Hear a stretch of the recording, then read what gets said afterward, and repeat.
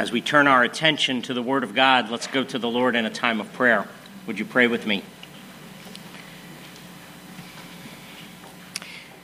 God, as the choir just led us, we do need you at every moment, and I'm very aware of my need for you now. But it's more than just me. We all need you, because whether it's just me proclaiming the Word or us hearing it, we're all actually hearers of the Word, and we need for your Spirit to be our teacher, to guarantee and to prosper the success of your word for your glory, to exalt the name of Jesus, to proclaim his kingdom and his righteousness. And so, Father, illumine our minds and our hearts. Open them that we would come under your word and under your teaching. By the Spirit, apply the grace of the Lord Jesus Christ to not only our individual lives, but our corporate life as well, to our church, that we would learn how to minister. We pray, Father, that you would bless this time in your word. In Jesus' name, amen. Please turn in your Bibles. We're continuing our study of the Gospel of Mark. We are finishing chapter 1 this morning, and we are at Mark chapter 1, verses 35 to 45. So let's turn our attention to the Word of God. It says here, "And rising very early in the morning, while it was still dark, he departed and went out to a desolate place, and there he prayed. And Simon and those who were with him searched for him, and they found him and said to him, 'Everyone is looking for you.' And he said to them, 'Let us go on to the next towns, that I may preach there also, for that is why I came out.' And he went throughout all Galilee, preaching in their synagogues and casting out demons. And a leper came to him, imploring him, and kneeling said to him, 'If you will, you can make me clean.' Moved with pity, he stretched out his hand and touched him and said to him, 'I will, be clean.' And immediately the leprosy left him and he was made clean. And Jesus sternly charged him and sent him away at once and said to him, 'See that you say nothing to anyone, but go.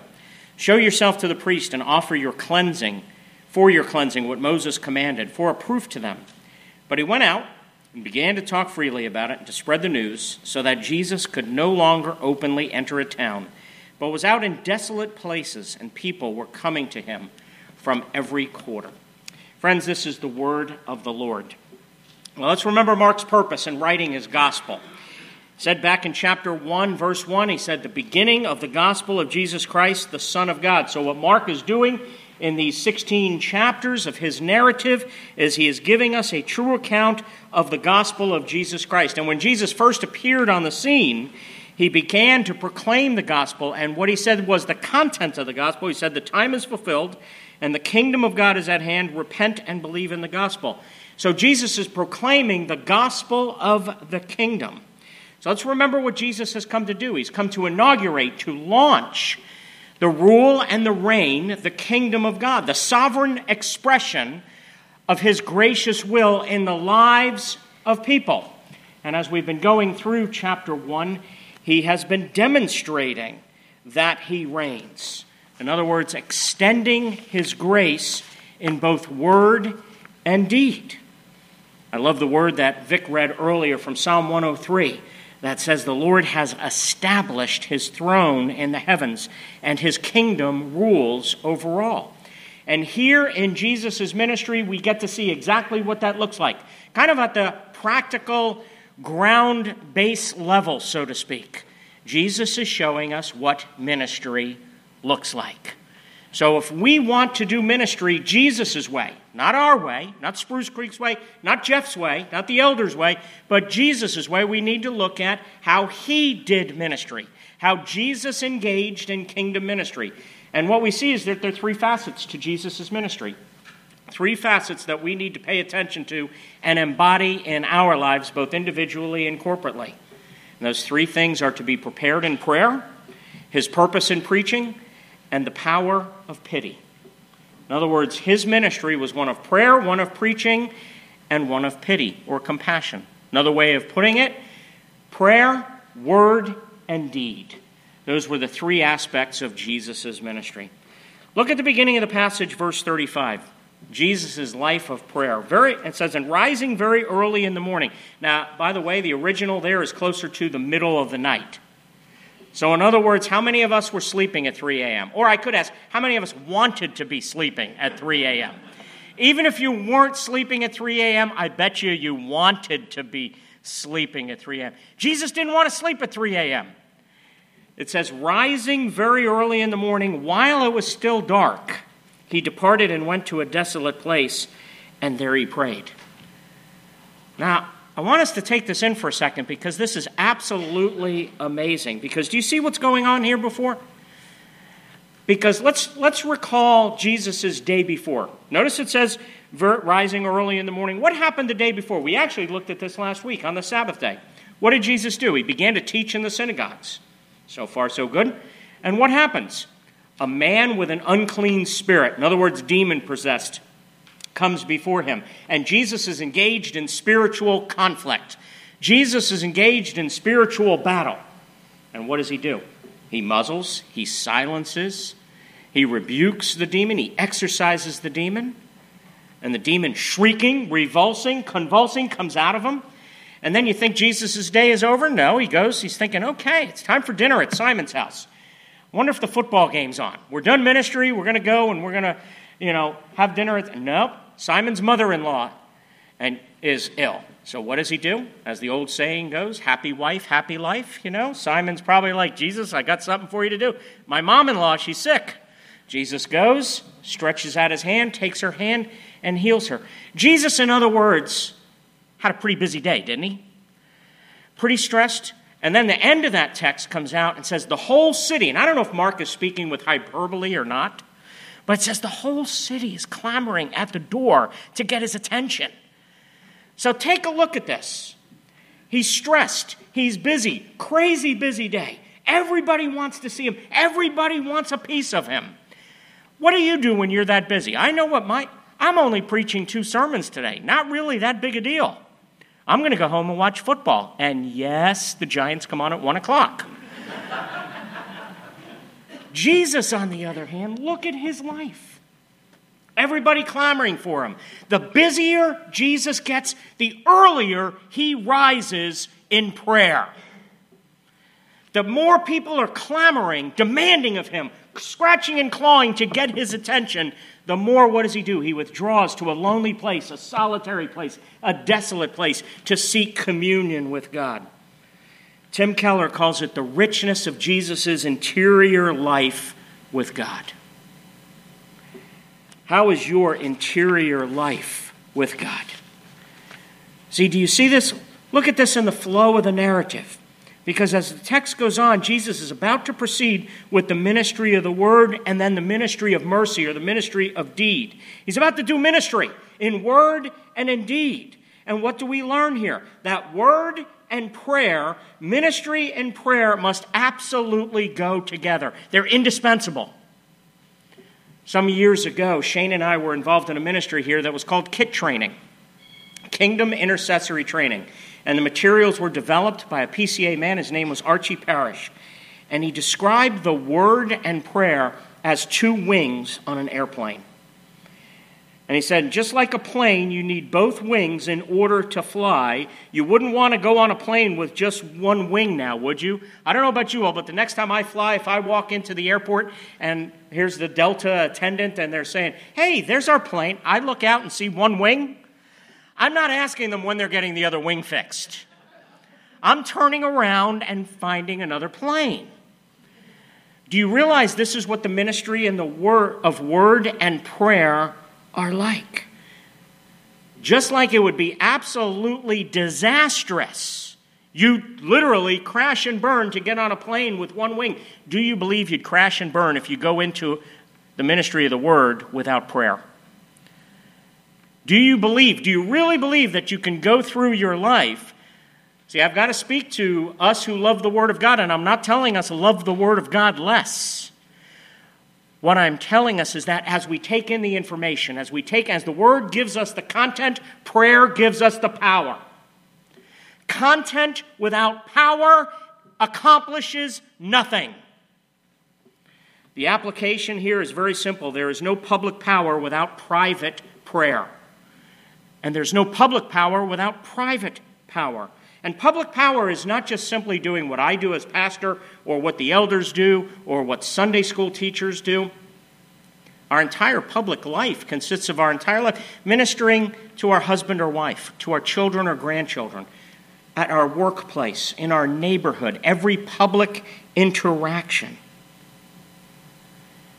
There is no public power without private power. I want you to notice something else. The text says that Jesus went out to a desolate place to pray. That is the same Greek word that he used early on in chapter 1 to describe the wilderness or the desert. See, I'm afraid this is so convicting to me because Jesus' prayer life is so different from my own. Yes, I pray, but here's how I pray. I get my cup of coffee. I look out over my window with a nice view. I like the ambiance. Reminds me of the creation of God. It's so nice. I'm comfortable, and then I pray. What does Jesus do? He purposely rises when it's uncomfortable, and he goes to the place where he was confronted by Satan, tempting him 40 days in the desert. He goes purposely to a place of loneliness, aridness, desert. He goes to a place, as one commentator put it, he says, so Jesus withdraws from people in order to return to an area which has the character of the wilderness, where he encountered Satan and sustained temptation. The same commentator gives us the insight that he says there are 3 times in the Gospels, in the Gospel of Mark, where Mark tells us Jesus prayed. Here in chapter 1, verse 35, it's towards the beginning. Jesus is beginning to launch his mission and ministry. Later in chapter 6, verse 46, kind of in the middle of his ministry, right after he fed the 5,000, it says he withdrew and prayed. And later on, towards the climax, when he's moving towards the cross, chapter 14, you have Jesus in the Garden of Gethsemane, here towards the end of his ministry. And Bill Lane, the commentator on this, says each one of these has the character of a critical moment. And he says the setting for each is night and solitude. Each recalls the situation of the wilderness where Jesus confronts the temptation of Satan.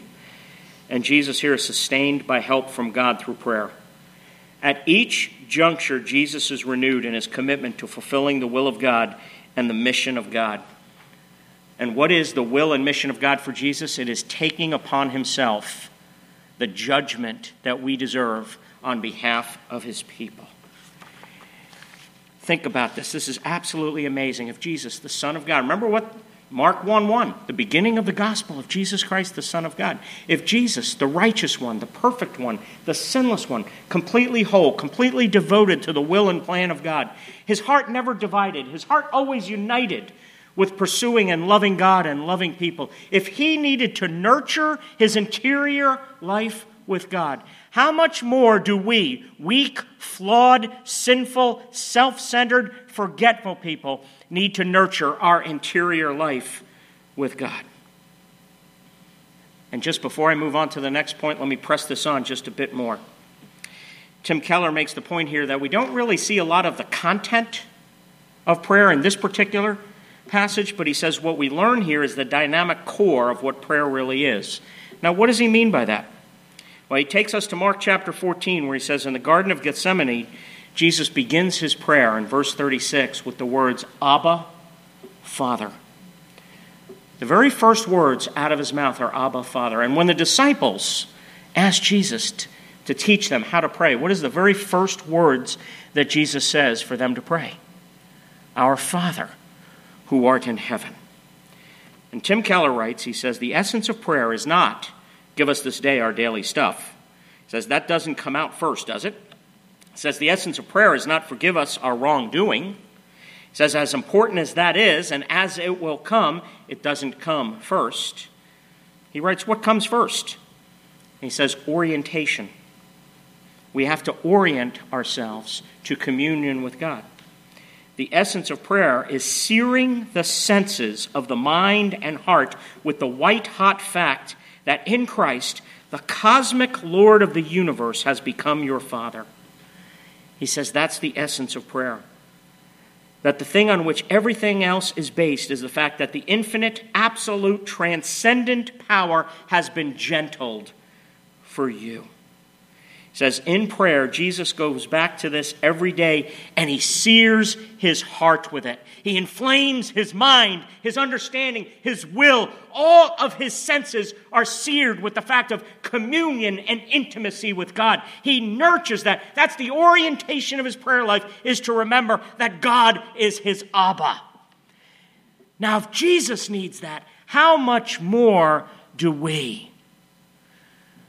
At our men's breakfast last week, I so appreciated in Andrew's devotional. He was taking us back to Genesis chapter 1. And in Genesis chapter 1, when God makes man in his own image, male and female, he created them. He reminded us that word in that particular place used for male is not the word Adam, which is the word used for humanity in general, but it's a particular Hebrew word that means remembering one. Do you know why we have to come to the Word all the time? Do you know why we need prayer for preparation? Do you know why we need to come to the sacraments? And we need to come to the sacraments often and always because we're forgetful ones. Remembering and forgetting in the Bible is not like, ooh, did I remember where I put my car keys?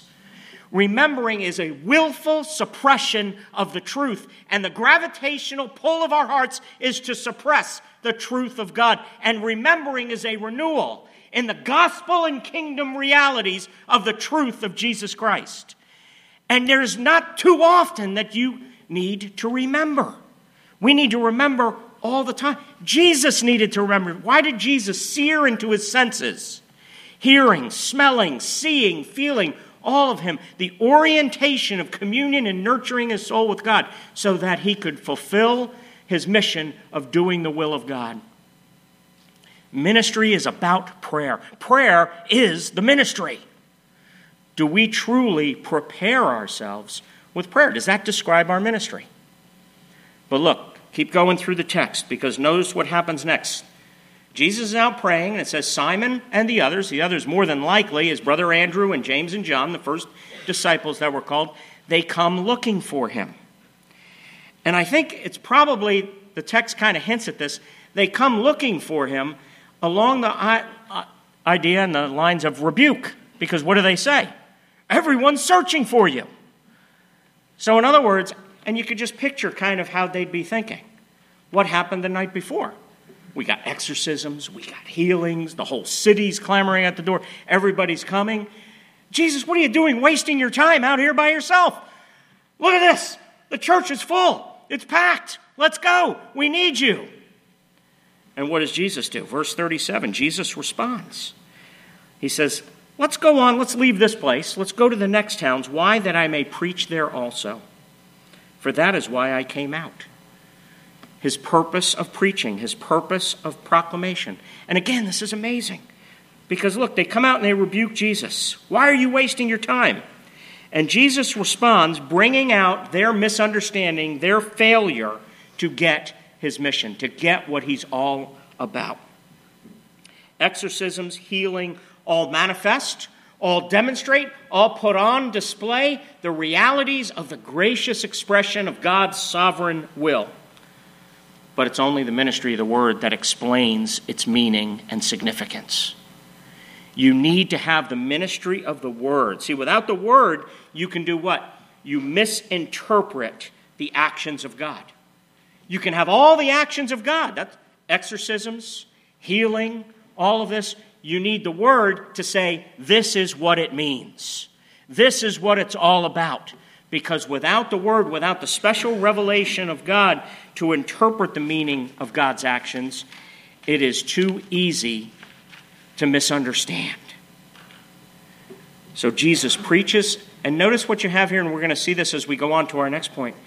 Jesus preaches and he heals. His ministry is one of word and action, word and deed. His preaching ministry proclaims the gospel of the kingdom and confronts us with the necessity of a response. It makes a claim upon our lives.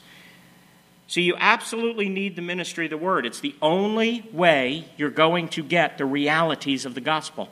It is only through the ministry of the word that we are, and that we learn, to use Jack Miller's words, more flawed and sinful than we could ever dare believe. Remember Jack Miller's words? Cheer up.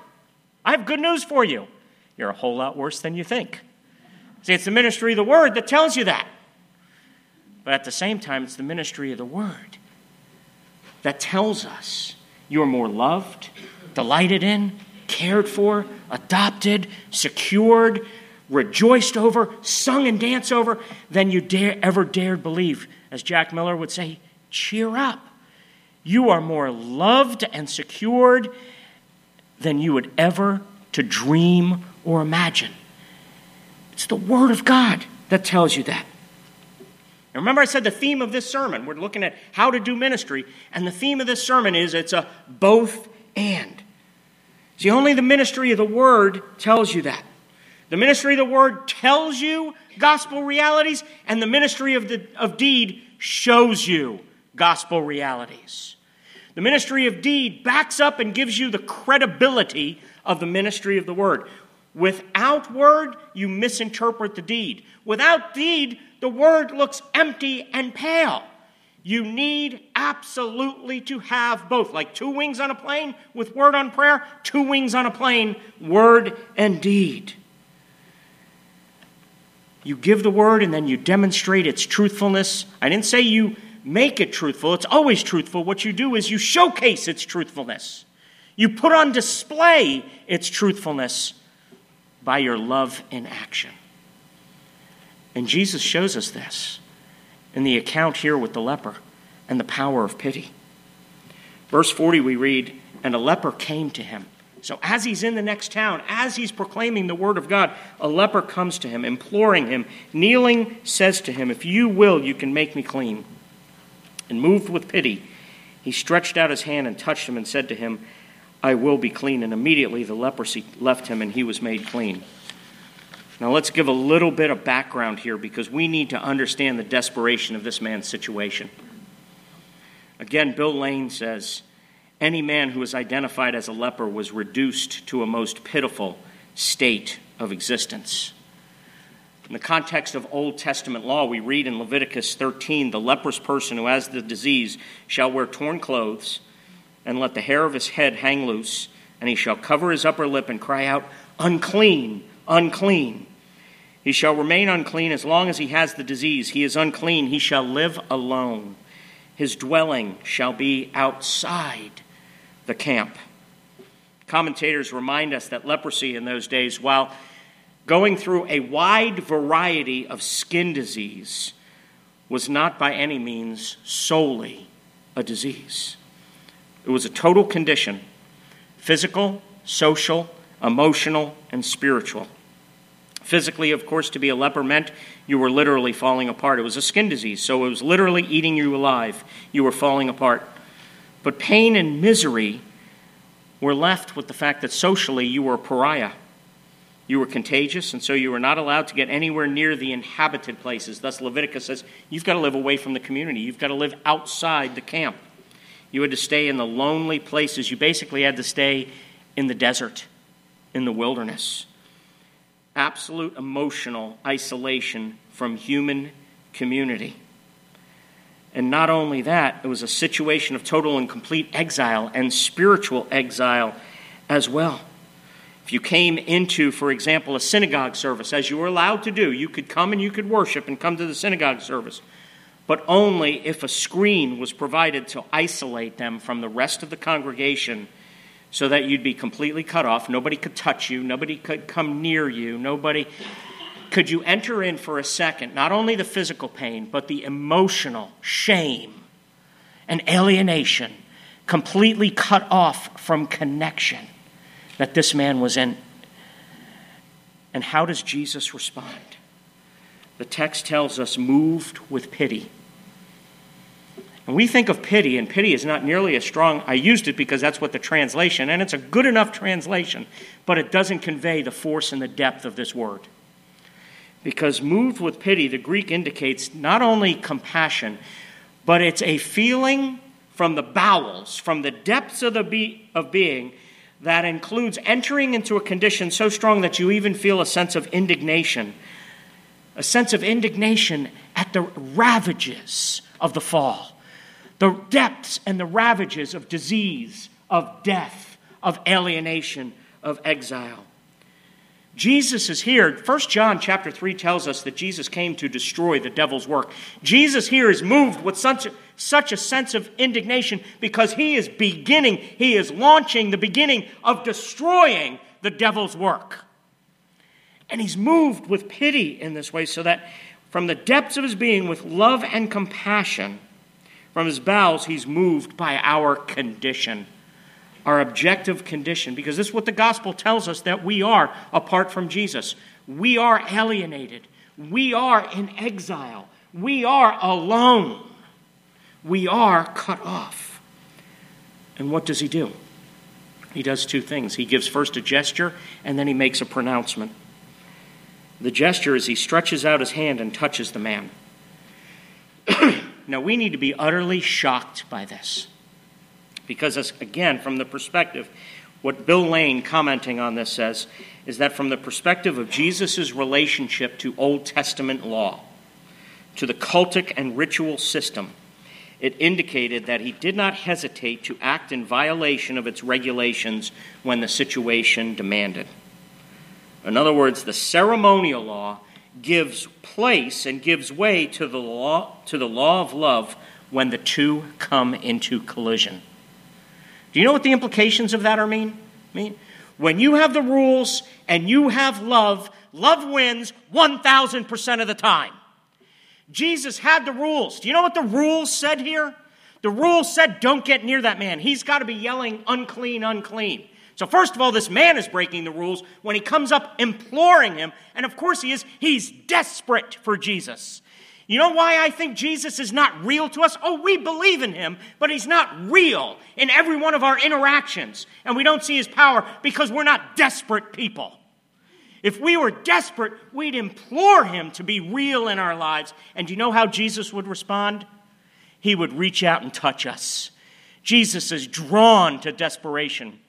Jesus is attracted to brokenness. What does Psalm 34 say? The Lord is close to the brokenhearted and draws near to the crushed in spirit.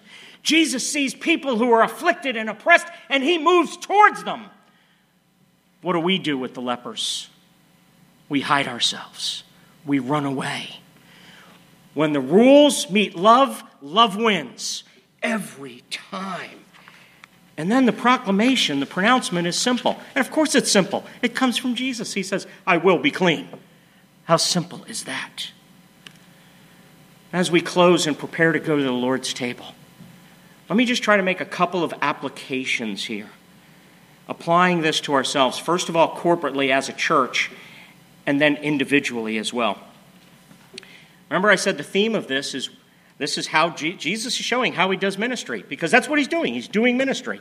Ministry is bathed and saturated in prayer. He's nurturing his interior life, communion with God. It's the ministry of the word that explains so that the gospel becomes clear, the depth understanding of the gospel. So you've got a preaching, proclamation ministry. And then you have a ministry of social action and justice and mercy and deed where the implications of the gospel are moving out to meet a holistic sense of needs. Jesus is ministering in prayer, in word, and in deed. What kind of church would we have to be if we're going to embody the ministry that Jesus says? Tim Keller makes the point. He says that there is along the spectrum, if you look at a continuum, he says there's a continuum of line kind of in terms of churches, and he calls one on one side, the far one side, he calls them sectarian or fundamentalist, separatist churches. And he says on the other side are more along the lines of mainline or mainstream churches. And he's being general here. But he says this, and I'm quoting, he says, sectarian, legalistic churches put lots of emphasis on conversion because they want to grow their tribe. But they put almost no emphasis on pouring yourself out to meet the social, physical, and economic needs of the whole community. He says then if you look on the other side of the spectrum of mainline or mainstream kinds of churches, he says they put all their emphasis on doing good deeds, helping people, but they would never call anybody to repent. They would never call anybody sinners, and they would never tell anybody of their need to convert. So on the one hand, you have churches who do evangelism without getting involved in people's lives. And on the other hand, churches that do good deeds but never challenge anybody to repent and convert. Dr. Keller goes on, he says that the gospel, though, produces people who on the one hand don't despise the world, and on the other hand don't just reflect or mirror the world, but instead they love the world. They're different, they're set apart, they're a light to the world, but they love the world because Jesus, as utterly different as he was, died for his enemies. He says any church that is following Jesus is just not, he says it's not an either or of conversion or social justice. It is a both and. He says, in fact, in some ways, a church that is following Jesus is going to absolutely surpass and exceed evangelistically the ability of the sectarian church because of the attractiveness of the deeds. Remember what I said earlier. The ministry of the word is backed up, is showcased, is displayed, is given its credibility. Its truth is there no matter what, but it's made credible by the quality of our love for one another and for the world. How do we become a church like that? A both-and church. Not an either-or church, a both-and church. We said that the leper was exiled, alienated in every dimension of his life, physically, spiritually, culturally, socially, totally cut off. It's what is meant to be in exile. But if we look at the gospel, in Hebrews we read, Hebrews chapter 13 says, so Jesus also suffered outside the gate in order to sanctify the people through his own blood. Therefore, let us go to him outside the camp and bear the reproach he endured. How do we be a church like that? First, you have to see that Jesus was exiled so that you could come in. That on the cross, Jesus didn't just bear physical pain. Yes, the physical pain was agony, but that was not the only kind of suffering. He suffered complete exile, complete shame, complete being cut off from the life of God. He completely was exiled, alienated, went to the utter desolate place so that we could come in. So then Hebrews says, therefore, to the degree that we're going to understand that he did that for us, we now go to him outside the camp, bearing to the world. See, we live the cross before the world. Our lives become conformed to the pattern of the cross. What was the pattern of the cross? Pour yourself out, sacrifice, and give yourself in order to enter into the needs of others. It was not hide yourself and shelter yourself and shut yourself off so that nobody can get to you. And maybe if they happen to come in, we'll be welcoming and let them in.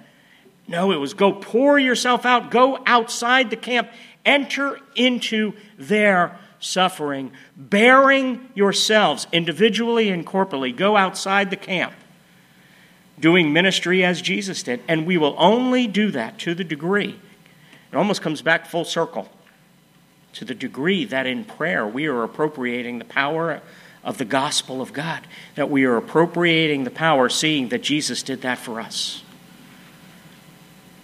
That Jesus accomplishes first what he commands. See, there's not a legalistic, bald command, go do this. You need to see that Jesus accomplishes this for you.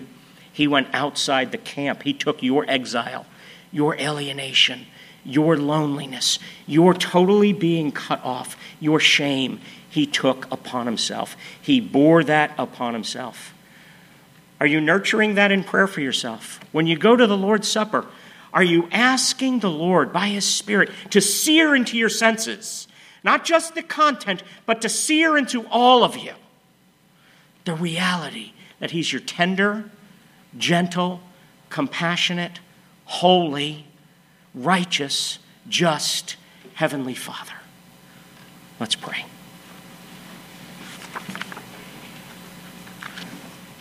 Father, continue to show us Jesus, that we would see Jesus going into exile for us, that we would really understand that he went outside the camp. He completely entered our alienated, exiled condition, being cut off physically, being cut off spiritually, being cut off emotionally, so that we could come in, that he met all of our needs because he was moved with pity for us. Forgive us that we forget. Forgive us that we willfully forget Jesus' compassion for us. And I think we do that because I think we know deep down that if we were to let your grace truly penetrate us, that there is nothing you couldn't ask of us. And so I think we're really deep down afraid of your grace. We're afraid to let your grace penetrate and move us. We're afraid to have your grace truly impact us. I'm asking, Holy Spirit, that you would change us, that you would prosper the ministry of your word. Holy Spirit, that you would come and apply your word to our lives. In Jesus' name, amen.